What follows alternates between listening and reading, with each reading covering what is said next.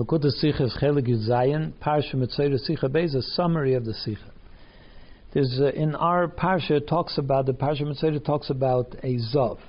Gives us details of if a Zav who is Tamei, what kind of Tumah he conveys. And it says there, that if he touches a Kli Cheres, a pottery, an earthenware keli, utensil, that the Zav will touch, the Ashiyiga by a Zav, Yishaver should be broken. It means it becomes Tamei and it cannot be toivel to the mikveh, because that's the rule for a Kli Cheres, it never becomes Tamei, etar. And if it's a wooden utensil, then it should be taken to the mikveh, which means it also becomes Tamei by the touching of the Zav. So Rashi quotes the words, and a Kli Cheres that will be touched by the Zav, and he says, I would think that even if he touched it on the outside, on the surface, that it would also become Tamei. And he says, as the Toras Kohanim explains it, and then comes to the conclusion that only a touching which is boy, which means it's considered to be touching the entirety of it. Normally, when a person touches a keli, it doesn't touch the entirety of it, you touch it in one place. What's called touching its entirety? That if you move it. So therefore it teaches us that if a Zav pushes a keli even through, let's say, a stick, he didn't come into the direct contact with it, it becomes Tamei because he moved it. And that's what Yigabai over here means. In other words, because a Kli Cheres, we know already from earlier that a Kli Cheres can only become Tamei by its inner surface. If something Tamei gets into the airspace, the inner airspace of the Kli Cheres, then it becomes Tamei. But if a Tumah touches it on the surface, on the outside of the Keli, it doesn't become Tamei. That's what leads to this whole discussion. So the question is, why does Rashi have to explain anything about the words Yigabai if he touches it? It's quite simple. If he touches it, and he explains it based on what the Gemara, what the Toras Kohanim says, which is not necessarily Pshuta Shel Mikra, that it says over there that it means if he moves it, it doesn't mean if he touches it. Why doesn't Rashi simply say if he touches it? And over here, what it means is that he touches it on the surface, and if a Zav touches something on the surface, it becomes Tamei, at least from Pshuta Shel Mikra, even if that's not the final halacha. And the reason he can't say that is because we already know from earlier, as I said, from Pasha Shmini, where it talks about the tumah that is conveyed by rodents, dead rodents, that if it says over there that if it falls into the Kli Cheres, then it will become Tamei. So we know already that even according to Pshuta Shel Mikra, a Kli Cheres does not become Tamei only from the inside surface. So we can't say that when it says Yiga Bayazav, it means that he touched it on the surface. So Rashi is telling us that you may think that maybe by a Tumah Sheretz, that is not as toxic a Tumah as Zav. Zav is a much more stringent Tumah than Sheretz. So there, only if it's only on the surface, but on the it's only on the inside, but not on the surface. But here by Zav, even if he touches it on the surface, it's also Tamei. So Rashi says no, it's not that way. So then the Rashi is left with the question: so then, what does it mean? He touched it. If he touches it, it doesn't become Tamei. Therefore, he says that the Toras Kohanim explains that touching it means moving it. It means touching its entirety, and that's what it means. Just to explain what the Toras Kohanim says there, that Rashi points us to, but doesn't quote what the Toras Kohanim says. The Toras Kohanim says that I would think that you might think that even if it touches it from the outside, so he says, no, that can't be, because even a Tamei mace, even the tumah which comes from a dead body, which is by far the greatest, the most toxic type of tumah, even if a mace touches it from the outside, it wouldn't become Tamei. So then how could you think that if a Zav touches it on the outside, it should become Tamei? Therefore we know that it can't mean that. But then goes back and says, but you might answer that there's a certain stringency by a Zav, which is that if a Zav sits on something, even if he's not coming into direct contact with it, like there are 10 layers of blankets, even the bottom blanket becomes Tamei just because he sat on it, which a mace, that wouldn't be the case. So we see there's a certain stringency by a Zav, and maybe because of that, even if he touches it from the outside, it would still be Tamei. So the Toras Kohanim comes to a conclusion that there is a pasuk, Agzeira Shabbat, it says boy over here, it says boy by cooking the karbonos, And over there, boy means inside the pot because that's where you cook. So therefore over here, boy also means if he touches it only on the inside, it will become tamei. But if he touches it on the surface, even a zav would not convey tumah. So then what does yiga boy mean? So that's where the Torah Kenim concludes that it means if he moves it, and that's what the pasuk is teaching. So this whole thing, Rashi points us there, but doesn't tell us what the Torah Kenim said.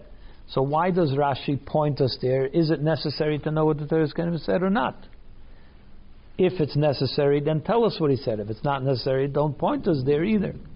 So what is going on?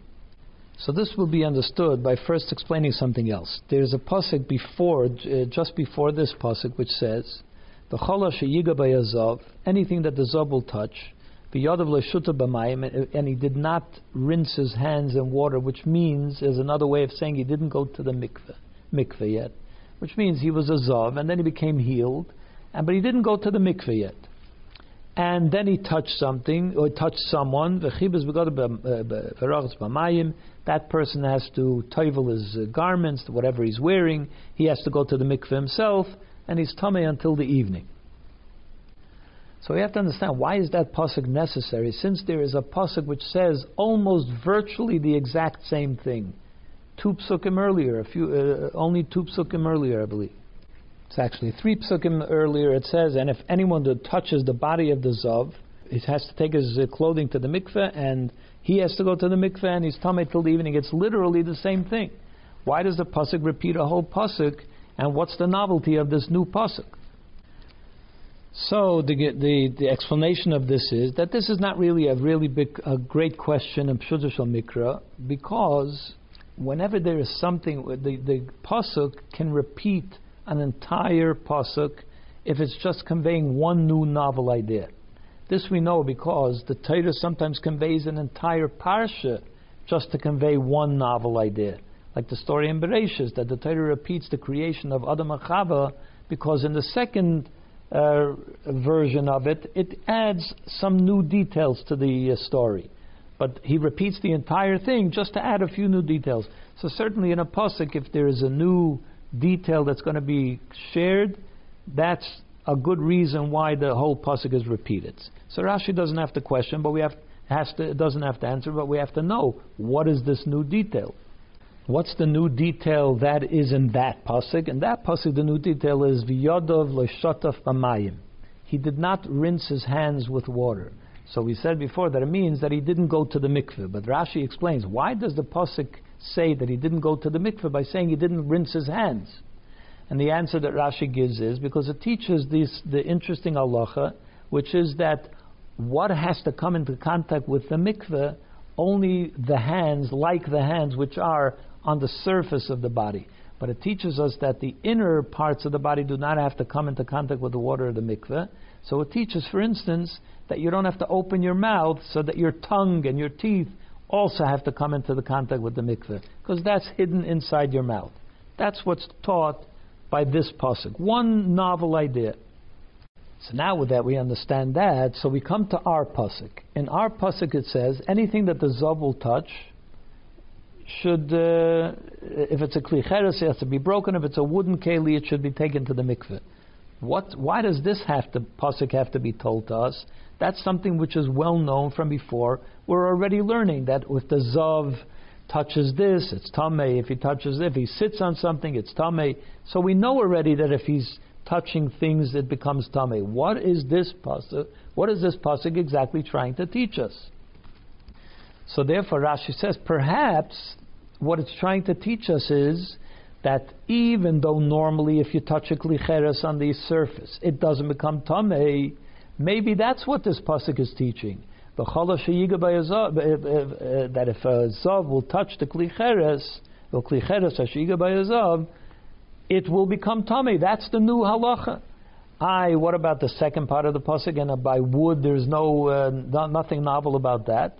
Of course, anyone that's tamei that touches the surface of a wooden keli becomes tamei. Not a big question. There's one novel idea in the pasuk about kli cheres. That's the reason that the pasuk is written. That's why Rashi says this is the reason we would think that if he touches it on the surface, it becomes tamei. And Rashi says, And I have support in the Toras Kohanim. If you look over there, you'll see that the Toras Kohanim offers a logical explanation why we would think that a zav that touches a kli cheres on the surface, it should become tamei, even though even a tamei mess that touches the surface of a keli doesn't become tamei, and that is because there's a certain stringency to the zav that if he sits on something 10 surfaces down, it becomes tamei. So that's why he doesn't have to tell us what the Toras Kohanim says, because it's only a support. But if you want, you can go look there and you'll see that what I'm saying is right. But in the end, Rashi says that's not the correct shot. The correct shot is that the novelty of this pasuk is not teaching that if a zav touches a kli cheres on the surface, it becomes tamei, but rather what it's teaching us is that if he moves the keli even without coming into direct contact with it, it becomes tamei. And even though if you say that that's what the novelty, the word ki yiga is taken out of its literal context because he's not even touching it. Ki yiga now means he moved it, but still Rashi prefers that. Why does Rashi prefer that? Because Rashi has another problem with this pasuk. Why does even if the pasuk wants to repeat this if a zav touches the kli cheres, but why does he have to say if the zav touches the kli cheres? Why doesn't it just say, since the previous pasuk says, and anyone that the zav will touch, that's what you have to do. He has to go to the mikveh, his clothing in the mikveh, and so on. Now it says, it could have simply said, and a kli cheres should be broken, and a wooden utensil should be toivled. Why does it have to say, and a kli cheres that is touched by the zav? We know that we're talking about a zav touching it. Therefore, Rashi says it's logical to say that the novelty is in the word that he touched. Otherwise, the Torah wouldn't repeat the word he touched. And the fact that the Torah repeats the word that he touched means that the novelty is found in that word. In other words, that the word he touched in this case doesn't mean he touched the way it means any other place in the Torah. Here it means something different. It means he moved it. And that's what the pasuk is teaching, that if a zav moves a keli, even without coming into direct contact with it, it becomes tamei.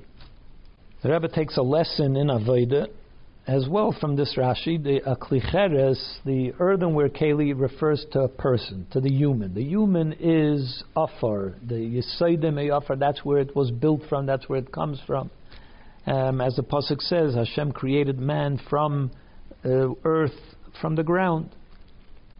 So the lesson is, a person does not become tamei from the surface. What does the surface mean? The surface means the body. The neshama is internal. The surface means the body, or me'achayrav means on the back. The back of the person is the body. The front, the center, is the neshama. So what does it mean, become tamei me'achayrav? Hashem put us into this world, and we are in contact with the physical world. And He created us in a way that we have to eat, and we have to sleep, and we have to do things which, in the end, bring us pleasure. We enjoy doing those things. And even though we're not supposed to enjoy it, we have to get beyond enjoying it. And one day we have to answer for that. But we would think that that would also compromise the inner part of the keli. That makes you impure. You would think that if you took on the surface, you came into contact with tumah, with a negative trait, you're completely compromised. So it says, no, a kli cheres is not tamei me'achayrav. We don't become compromised because of the things that we come into contact with, which are natural to us. But that is only, the condition is that you consider yourself a kli cheres. If you consider yourself humble. But if you begin to see yourself as a wooden utensil, meaning I want to grow, I want to expand, there is something to me, I want to see it differently, or certainly a metal keli, which means you become hardened and that you're no longer humble in that way, so then you could become tamei even on the surface. Even on the surface it could compromise your inner self. So Rashi says, I would think that when it comes to tumah of a zav, which is a very toxic tumah, maybe it should even compromise you on the inside, even if you consider yourself a kli cheres. Why would that be? Because a zav is an unnatural tumah. There is tumah's nida That is natural. There's a natural cycle. It's just something that happens. That's what the nature expects. So therefore, the tumah is considered to be natural to you and not particularly toxic. But azav means things which are unnatural. It's something that you aren't. It's not even expected. You're taking on things which you shouldn't be involved in. You're doing things. The body is doing things which it doesn't naturally need to do. That is a worse kind of subjecting yourself to a greater influence of the Yetzer Hara. So I would think that does compromise you even on the inside, even on your essence. So Rashi says, no, even that, it just doesn't compromise you on the surface unless you do something which moves your whole inside. It touches your very essence. There are ways that a person can be compromised even on their essence as long as it's things which penetrate to your essence. But if it doesn't, if it's only me'achayrav, even though it's a toxic type of a tumah like zav, in the end, every Jew is pure on the inside, and the purity of the inside is what drives the person, even if on the surface we're being driven by other kinds of motivations.